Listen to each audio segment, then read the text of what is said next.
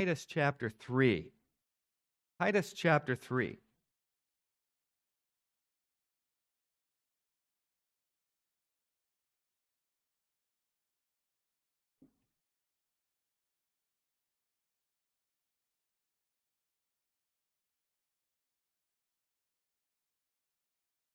You know, I have a very great regard and respect for teachers. Having the experience myself, I have a great respect for Scripture teachers. And some of that respect was gained by my own experiences in the classroom as a Scripture teacher. I remember a time a while back, this was a few years ago now, that there was a pastor in our fellowship who had been teaching a high school scripture class, and he was going on holiday or something. I'm not sure it was. I don't remember. But he asked me to cover his class for a month.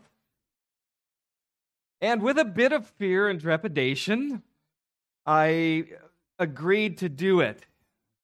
And as I walked into that classroom that first day, that high school classroom, into my class walked a young boy. Now, I'll call his name Josh.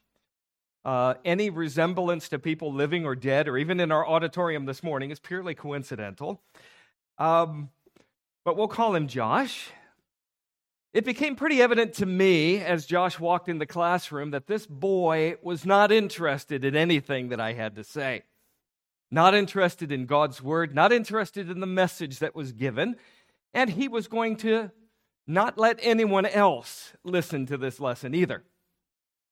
So as I started the lesson, he began to poke around at people and talk to people and distract them. And he'd ball up pieces of paper and he'd throw them and hit people in the head. And I tried to continue on with the message. And I simply had to step in when he all of a sudden got up and tipped over another classmate's desk right in the middle of class. And so I very kindly and firmly invited him to come up to sit in the front of the class, to which he said no, he was not going to do that. I said, well, then I want you to stand, I want you outside the door. I want you to not be a distraction to everyone. I want you out of the classroom. He said, no, I'm not going to do that. And I said, I'm going to go get your teacher, and she will remove you. And the rest of the class said, oh, she won't do anything. She's afraid of him. And so, despite the distraction, I had to continue on with the lesson. And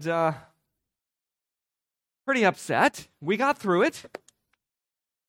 And after that class, I began to walk to my car, grumbling and complaining to myself about this young boy, Josh, just aghast that he would have the nerve to do all the things that he did to try to ruin my lesson that day. And I got in the car and I drove home, and then I met my wife, Rachel, at the door, and we started talking about how the day went and talked about this young boy, Josh, and what a pain he was and how angry I was at him. And she said this, she said, well, tell me his name. She said, I'll pray for him. You know, in all my fussing, my prideful fussing and complaining and grumbling, I myself had forgotten to do the most important thing that I could have done. I forgot to pray for Josh. And that was a reminder to me. So throughout that week, I began to pray for Josh, and as the month went by, things got better. He began to behave a little more. Now, he wasn't perfect, but we got through the month, and that was okay. But Titus chapter 3 gives a very simple way to eliminate pride and bring humility into our lives, especially in dealing with others, and especially in dealing with people like Josh. Now, I don't usually use a lot of alliteration, that is, words starting with the same letter, but I found a very interesting outline to kind of divide this chapter by. And we'll use it here this morning, at least a couple of those points. And we'll sum up chapter 3 this way. Chapter 3 of Titus, we'll divide it into 5 points. The first point being verses 1 and 2, if we can get that slide up. Verses 1 and 2, subjection. Subjection not only to God, to God's authority, but to civil authority as well. Point number 2, salvation. That's found in verses 3 through 7. Talk about how God has saved us and what He's done for us and the things that have happened to us in salvation. Point number 3, service. And we won't get into this one and the rest of them this morning, but that's verse 8, and that's also verse 12 through 14, service. Number 4, separation. That's verses 9 through 11. And at the end, as is at the end of any book, verse 15, a salutation. So you have subjection, salvation, service, separation, and salutation. Now, when we think of subjection, our first point, we think of subjection, we first and foremost, think of our responsibility to God, don't we? We are first and foremost to be subject to Him. We're to be submissive. We're to be conscious of His will in our lives and what He wants us to do. We're to be obedient to Him. We're to be obedient to Him and His Word. And of course, we're to be prayerful, constantly in communication with Him. But these first 2 verses of Titus chapter 3 are concerned with the believer's responsibility, not only to God, but also to society. So let's read what it says in the first few verses of Titus chapter 3. He says this, remind them to be subject to rulers and authorities, to obey, to be ready for every good work, to speak evil of no one, to be peaceable, gentle, showing all humility to all men. If a person is a true Christian, a true believer, it will be very evident in his character and should be very evident in his behavior towards civil society, particularly civil authorities, both in the community and in society, we might say, both in the community and in the country. We should be good citizens as believers. We're to be good subjects. Now, isn't it interesting in the context of Paul's writing here, who were the authorities in Paul's day? It was the Romans, weren't they? And the Romans really weren't very nice people, were they? In fact, many of those people in authority in that day were very, very ungodly people. But yet Titus still commanded, Titus is commanded to make clear to the Christians here on the island of Crete that they were to be good subjects. They were to obey the civil authorities. They were to be good citizens. They were to be in subjection to authority. Now, it is true that the Christian's citizenship is primarily a heavenly citizenship. In Philippians chapter 3 and verse 20, it says this, our citizenship is in heaven, for which we also eagerly wait for the Savior, our Lord Jesus Christ. So we are subject, first and foremost, right, to God. We're subject to Him, but that certainly does not absolve us of our responsibility to be good citizens here on earth. You and I are part of the society in which we live, and as much as lies within us, we are to contribute to the smooth running of that society as we can as believers, as far as it is possible without compromising our Christian faith. And Titus is being urged here to remind these Christians on the island of Crete of their duties, of their responsibilities as citizens. Now, Paul himself in Romans chapter 13 tells us to be subject to authorities. Why? Because, well, he calls them a terror to evil. And he also calls them God's ministers. Did you know those people in authority over us, those people who are making the laws, there's God's ministers to us. Now, does that mean they don't make mistakes? Does that mean sometimes they might make a decision that would cause a conflict with us between obeying government and obeying God? Certainly that is the case sometimes. And we can see examples of this both in the Old Testament and in the New Testament. We think of the book of Exodus, when the midwives were commanded to kill the male children. They came from the Israelites, and the midwives refused to do that, and God blessed them for that. We think twice in the book of Daniel there are examples of that. Remember, Shadrach, Meshach, and Abednego refused to bow down to the idol that Nebuchadnezzar set up, and they were thrown into a fiery furnace. Daniel, when he was told not to pray to any other god except the king, Daniel went into his room and he prayed to God, and of course he suffered the wrath of the king for that, being thrown in a den of lions. Look at the New Testament, Acts chapter 5. The apostles were told not to preach in the name of Jesus. They were arrested. They were beaten. They were told not to preach. And what did they do when they got out? When they were released, they went out and they preached the gospel again. So there are times that happens. But remember, in each of those times, when they disagreed, when they said, you know what, we have to obey God rather than men, they didn't resort to physical violence. They didn't storm the Capitol. They took whatever consequences it was peacefully.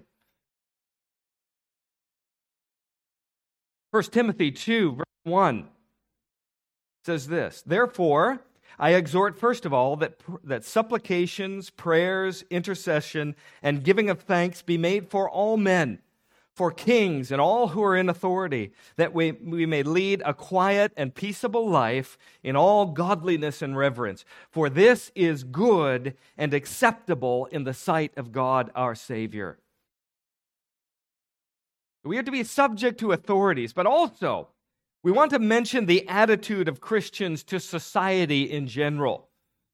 Not only must believers be subject to lawful authority, not only must believers be law-abiding citizens, obeying the laws of the land, but their attitude towards all other members of society needs to be right as well. And that is in view in verse 1 when Paul says, to be ready for every good work. It means to be ready to support every good project in society or in community, and also to do that which is right as a citizen who is law-abiding. Because we do live in a society. We do live with other people and amongst other people.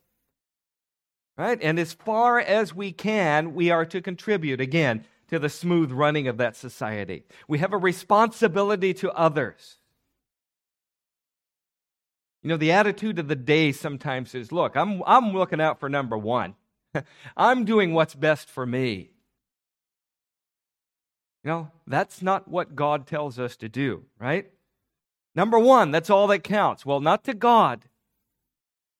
Not to God it doesn't, because God wants us to be ready for every good work. Verse 2 says this, to speak evil of no one. And I think that especially has to do with rulers and authorities. I think we as Christians make a good habit of posting, Facebook posts and making comments about our leaders that are very unkind sometimes. You know, you think about how many conversations would be non-existent if the command to obey the apostle here was obeyed. The command of the apostle was obeyed, speak evil of no one. I think we need to be very careful the way we speak about other people. We need to be very careful about how we speak about other people's characters. And we remember what the book of James says about the tongue, James chapter 3, because it sets very clearly forth the responsibility of the believer as far as their use of the tongue. James chapter 3, starting with verse 8, says this, but no man can tame the tongue. It is an unruly evil, full of deadly poison. With it we bless our God and Father, and with it we curse men who have been made in the similitude of God. So he's showing the incongruity of it all. He's showing how contradictory that is, that we use the same tongue to bless God and also to curse our fellow man who is made in the image of God. And I'm sure you've met people who never seem to have a good word to say about anybody. Now, that's not a Christian characteristic. That's not what God wants us to do. Now, notice he goes on from there in Titus chapter 3 and verse 2, from saying, speak evil of no one, to this, be peaceable, gentle, showing all humility to all men. Now, we're to be peaceable.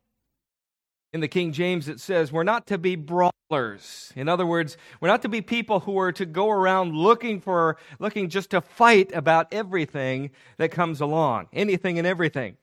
Taking matters into our own hands may give us ourselves some relief, some satisfaction, but it will destroy our testimony as Christians if we do. As a matter of fact, we're to be gentle. We're to be gentle. Now, we see above restrooms sometimes, particularly in America, these signs that say ladies, and the other side says gentlemen. Right? There are a lot of men who are not gentle.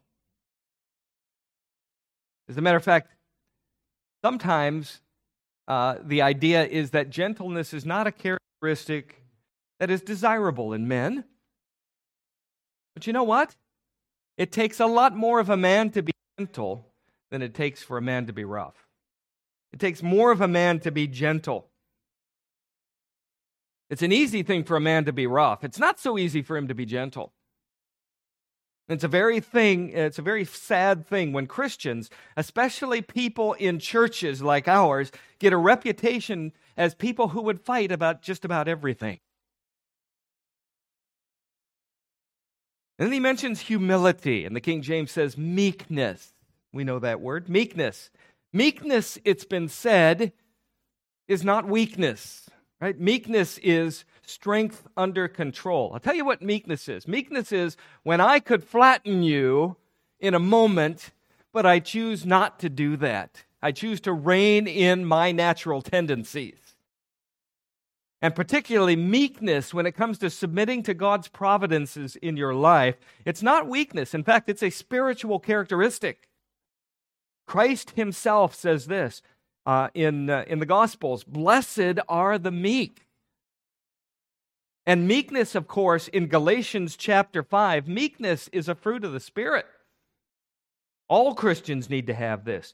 Meekness or humility is in the context of living with other people, that characteristic whereby I can live peaceably with others in society, even if it means putting up with wrongs done to me. And sometimes that happens. Blessed are the meek. We are to show all humility to all men. Now that's totally opposed to the world's idea of how we should react, the world's idea about how we should live. But you know what? That is God's idea as to how we are to live, with humility, with meekness. 1 Peter 2:20 tells us this, for what credit is it when you are beaten for your faults that you take it patiently? But when you do good and suffer, if you take it patiently, this is commendable before God. And to do that very thing is to be like Christ, as we'll see in the next few verses here in 1 Peter chapter 2, starting in verse 21. For this you were called, because Christ also suffered for us, leaving us an example that you should follow his steps, who committed no sin, nor was deceit found in his mouth, who, when he was reviled, did not revile in return.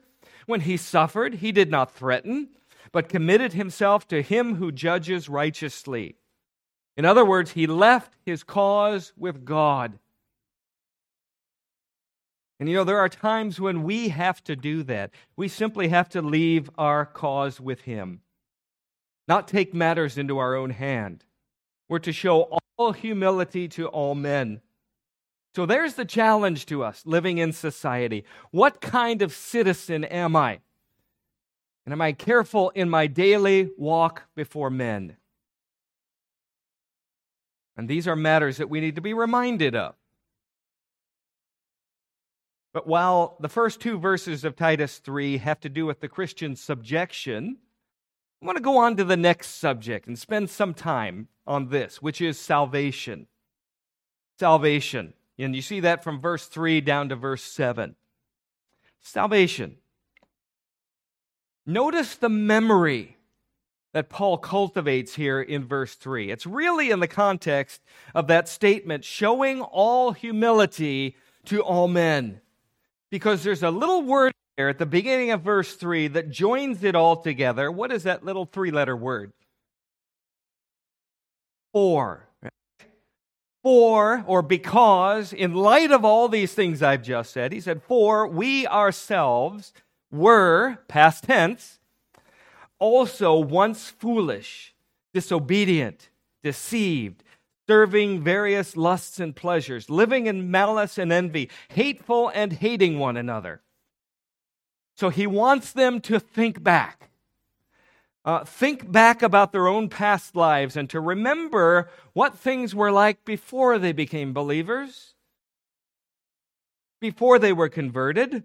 In other words, he wants us to think on our sinful past. Our sinful past. You know, sometimes I do think we forget about what it was like before we were saved, before we knew Christ as our Savior. We tend to forget that. And in forgetting that, we'd have a tendency sometimes to look too harshly at sinners and be judgmental toward them. It's not to say that we're agreeing with what they're doing or we're agreeing with the lifestyle that they have or anything like that. But remember this, Paul wants Titus to teach the people of God, before you start to look too harshly at these other wicked sinners out there in Crete, cultivate your memory for a while and think about what you yourselves were like before you were saved. Remember what you were yourself. Now, reading Paul's epistles lately, I've been a bit surprised at the number of times he calls us to remember, to look back on our past, to see what things were like before we knew him. And you know what? Oftentimes that remembrance is not a pretty sight, is it? In Ephesians chapter 2, this past tense is something that's on Paul's mind. Ephesians chapter 2, starting in verse 1. I'll read it for you. And you he made alive who were, past tense, dead in trespasses and sins, in which you once walked, past, according to the course of the air, according to the prince of the power of the air, the spirit who now works in the sons of disobedience, among whom we all once conducted ourselves, again past tense, in the lusts of our flesh, fulfilling the desires of the flesh and of the mind, and were, past tense, by nature the children of wrath, just as the others. Now, what is Paul doing here? Paul is reminding the Ephesian believers of what it used to be like in their lives. He's reminding them of that. Remember what you yourselves were like before God had mercy on you, before God showed his grace to you and saved you. Remember what things were like. So when you look at someone else who's living in sin, as you were, or they're doing things that are grievous in the sight of God, you think to yourself, but for the grace of God, there go I. Now notice these words again, Titus 3 and verse 3. For we ourselves were also. So again, cast your memories back to your unsaved days. What was your own condition back then? What was it like when you were not saved? Look back and see how it was. And it will humble you. It truly will. To get a right view of your own condition as it was by nature. And it will keep you from a harsh, judgmental attitude towards sinners. It'll help you to look on them with compassion. John Calvin said this. He said, we must be humbled before God in order that we may be gentle toward others. Humble before God before we may be gentle toward others. So remember yourself. Remember what you've been delivered from, and you'll be better disposed towards others who are still in their sinful state. Remember what you were. All of us were what? Well, Paul gives us that answer too. All of us were, verse 3, for we ourselves were also once foolish, disobedient, deceived, serving various lusts and pleasures, living in malice and envy, hateful and hating one another. Every believer in this auditorium this morning, every believer listening to me this morning, every believer can honestly say that I was once in a wicked state before God. I was depraved. I was utterly incapable of righteousness. I was serving my own interest. I didn't care about the needs of others. I didn't care about the interests of others. And as a matter of fact, I despised them. And if you think about it, we are no more deserving of God's goodness than they are. We all deserve hell. We all deserve wrath forever. We're no better than they are. But then Paul turns from the memory of our sinful past to the mercy of God. And he mentions in these next few verses the kindness and the love of God in verse 4. He mentions the mercy of God in verse 5. But he also talks about the grace of God in verse 7. So you have these four terms: kindness, love, mercy, grace. What great theological terms. What great things God has done for us. You know, whenever we were foolish and disobedient and deceived, and we were serving these various lusts and pleasures, God didn't leave us to our own devices, did He? But He put forth His mercy toward us, and He showed kindness toward us in salvation.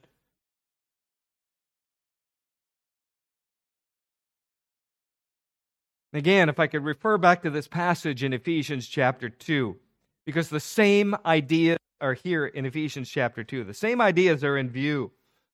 It tells us after the description of what we were, in verse 4 of Ephesians 2, but God, who is rich in mercy, because of His great love with which He loved us, even when we were dead in trespasses, made us alive together with Christ. By grace you have been saved, and raised us up together, and made us sit together in the heavenly places in Christ Jesus, that in the ages to come He might show the exceeding riches of His grace in His kindness toward us in Christ Jesus.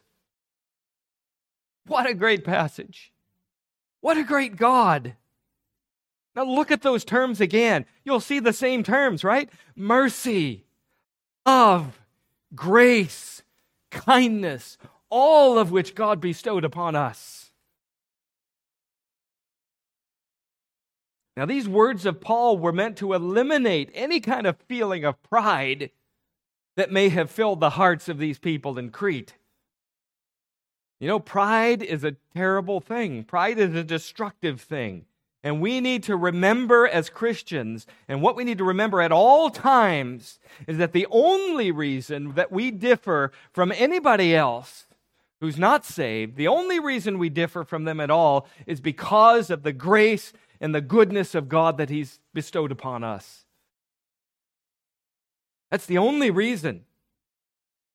It's because of God's grace, because of God's mercy.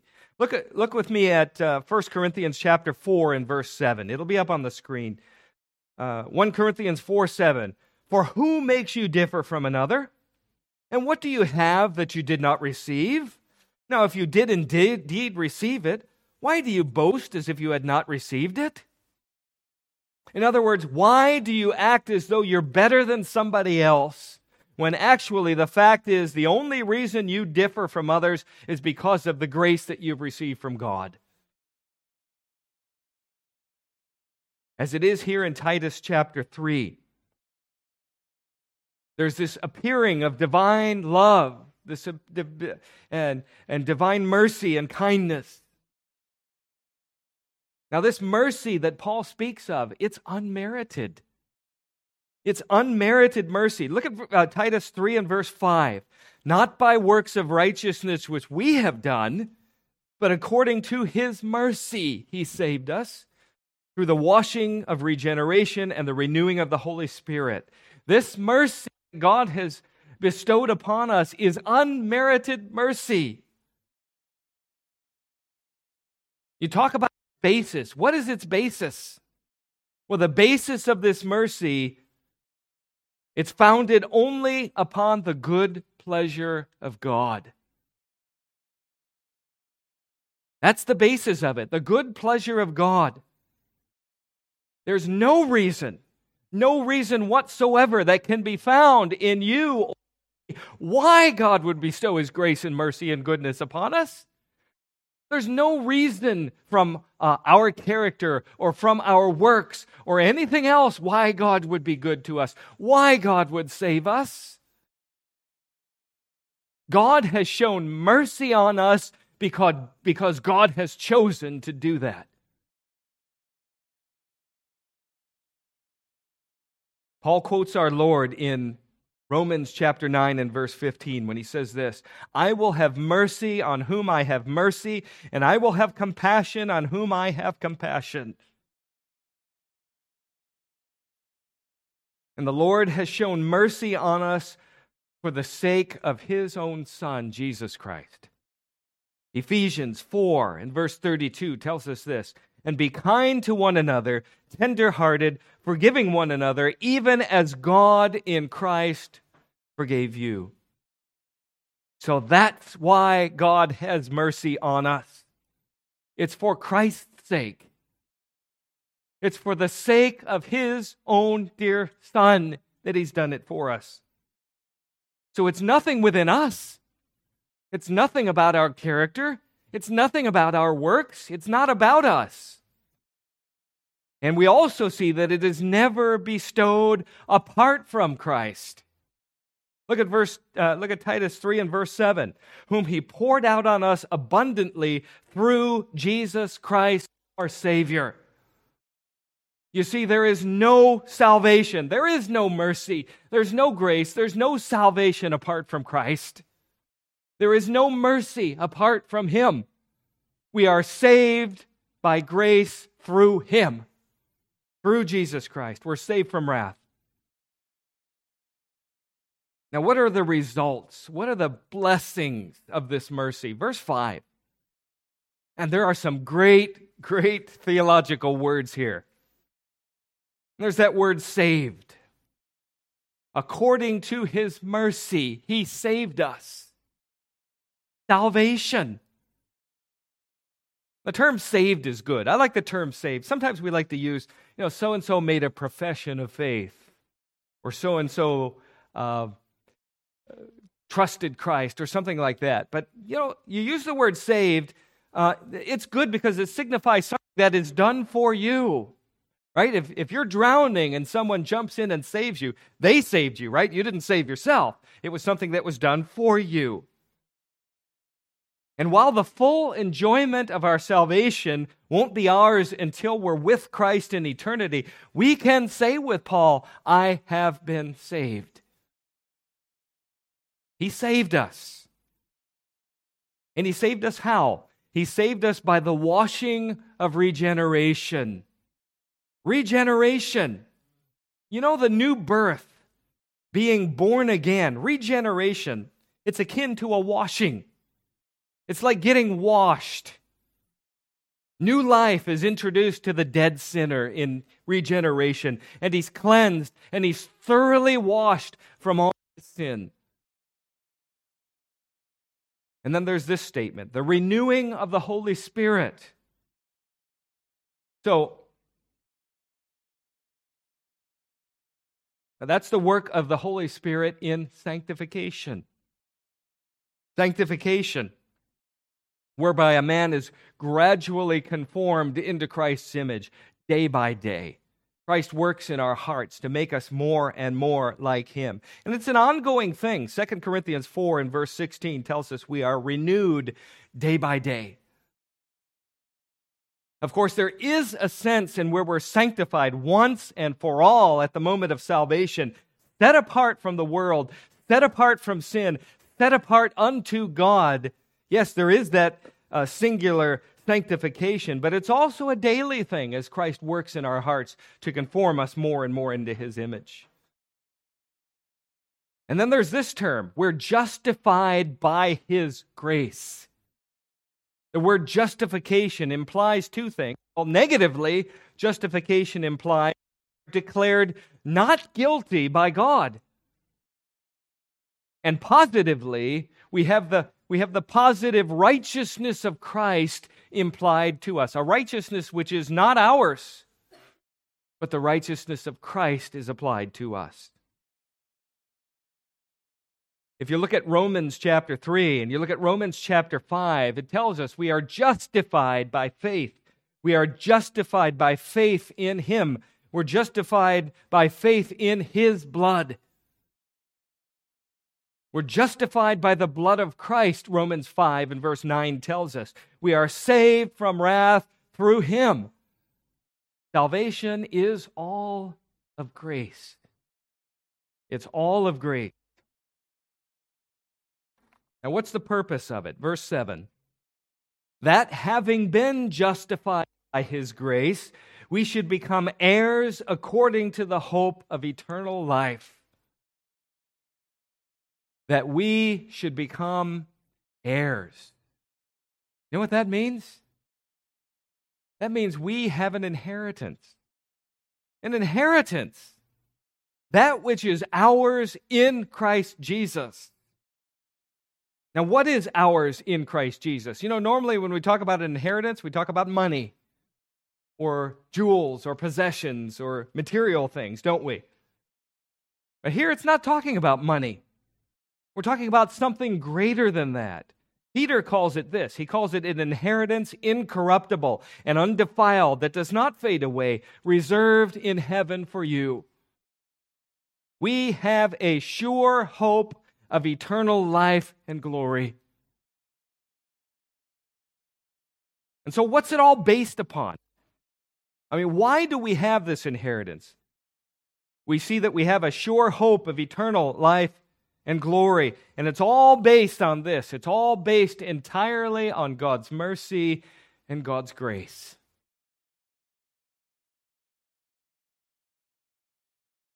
Not works.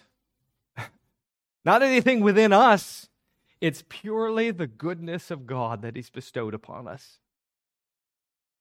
Not by works of righteousness which we have done, but according to His mercy He saved us through the washing of regeneration and the renewing of the Holy Spirit, whom He poured out on us abundantly through Jesus Christ our Savior, that having been justified by His grace, we should become heirs according to the hope eternal life. I think it's a really, really smart for us as believers to occasionally look back. Especially when we're dealing with people who, whether lost or saved, would tend to disappoint us. And we all deal with those kinds of people every day, right? We work with those kinds of people. We're in families with those kinds of people sometimes.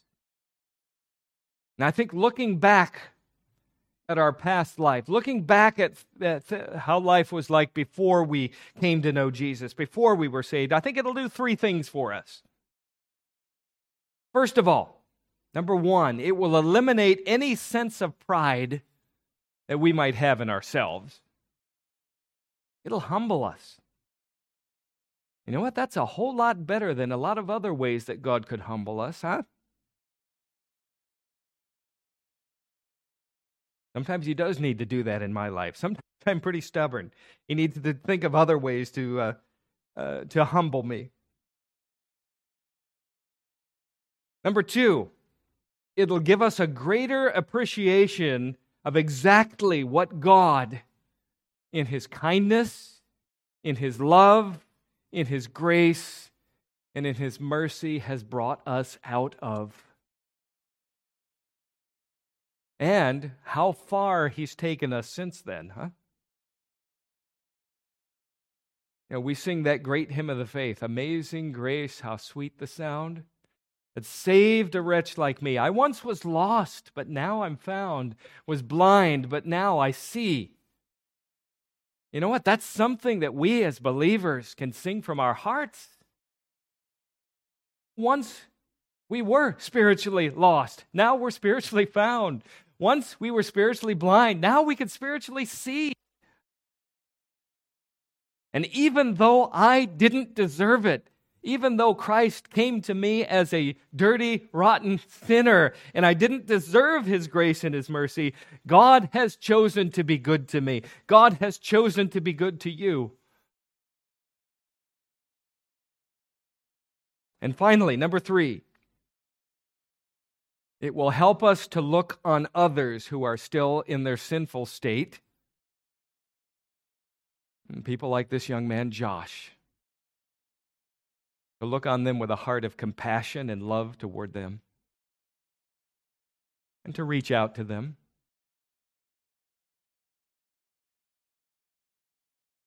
Remember, the sinner who lives without God today could very well be the faithful Christian serving God tomorrow.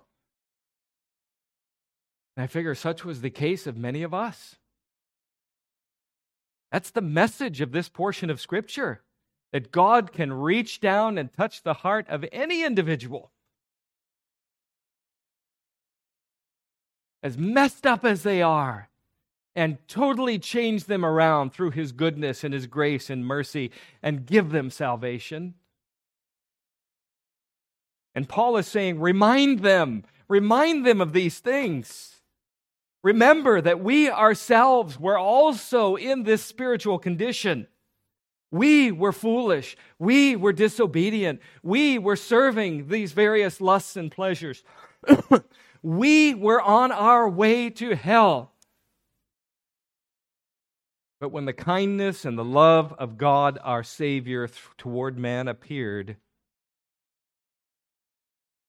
He saved us. He saved us through His mercy and through His grace. And for those who we know who are still living in foolishness and disobedience and deception, serving various lusts and pleasures, living in malice and envy, hateful and hating one another, we pray that God might extend the same mercy to them as He's extended to us. And may we peaceably and gently and humbly work towards those ends. Let's pray. Lord, we do thank You for Your word today. Lord, we have so much to thank You for. We thank You for Your goodness to us. We thank You, Lord, that even though we did not deserve it, even though we were dreadful sinners, deceived, disobedient, on our way to hell, we were enemies of Yours. You reached down and You touched our lives. You convicted our hearts and You made us trust in You. You gave us salvation. And now, Lord, we give thanks for Your mercy, for Your kindness, for Your grace. Lord, I pray that as we think about this, as we think of Your goodness that has touched our lives, bringing us out of the horrible pit we were in and setting our feet upon a rock, we pray that You'd humble us. Lord, as we go out into this world today and mingle with our co-workers and with our neighbors and sometimes with our own family members, Lord, that You might help us to have a heart of compassion for others who are still in their sinful state. Lord, that we might bear a word of testimony, that we might direct them and draw them towards you, and that, Lord, you would save them, that they might receive the same goodness and mercy and grace that you've extended to us in our own lives. Lord, may we humbly do so. We are your servants, Lord, in Jesus' name. Amen.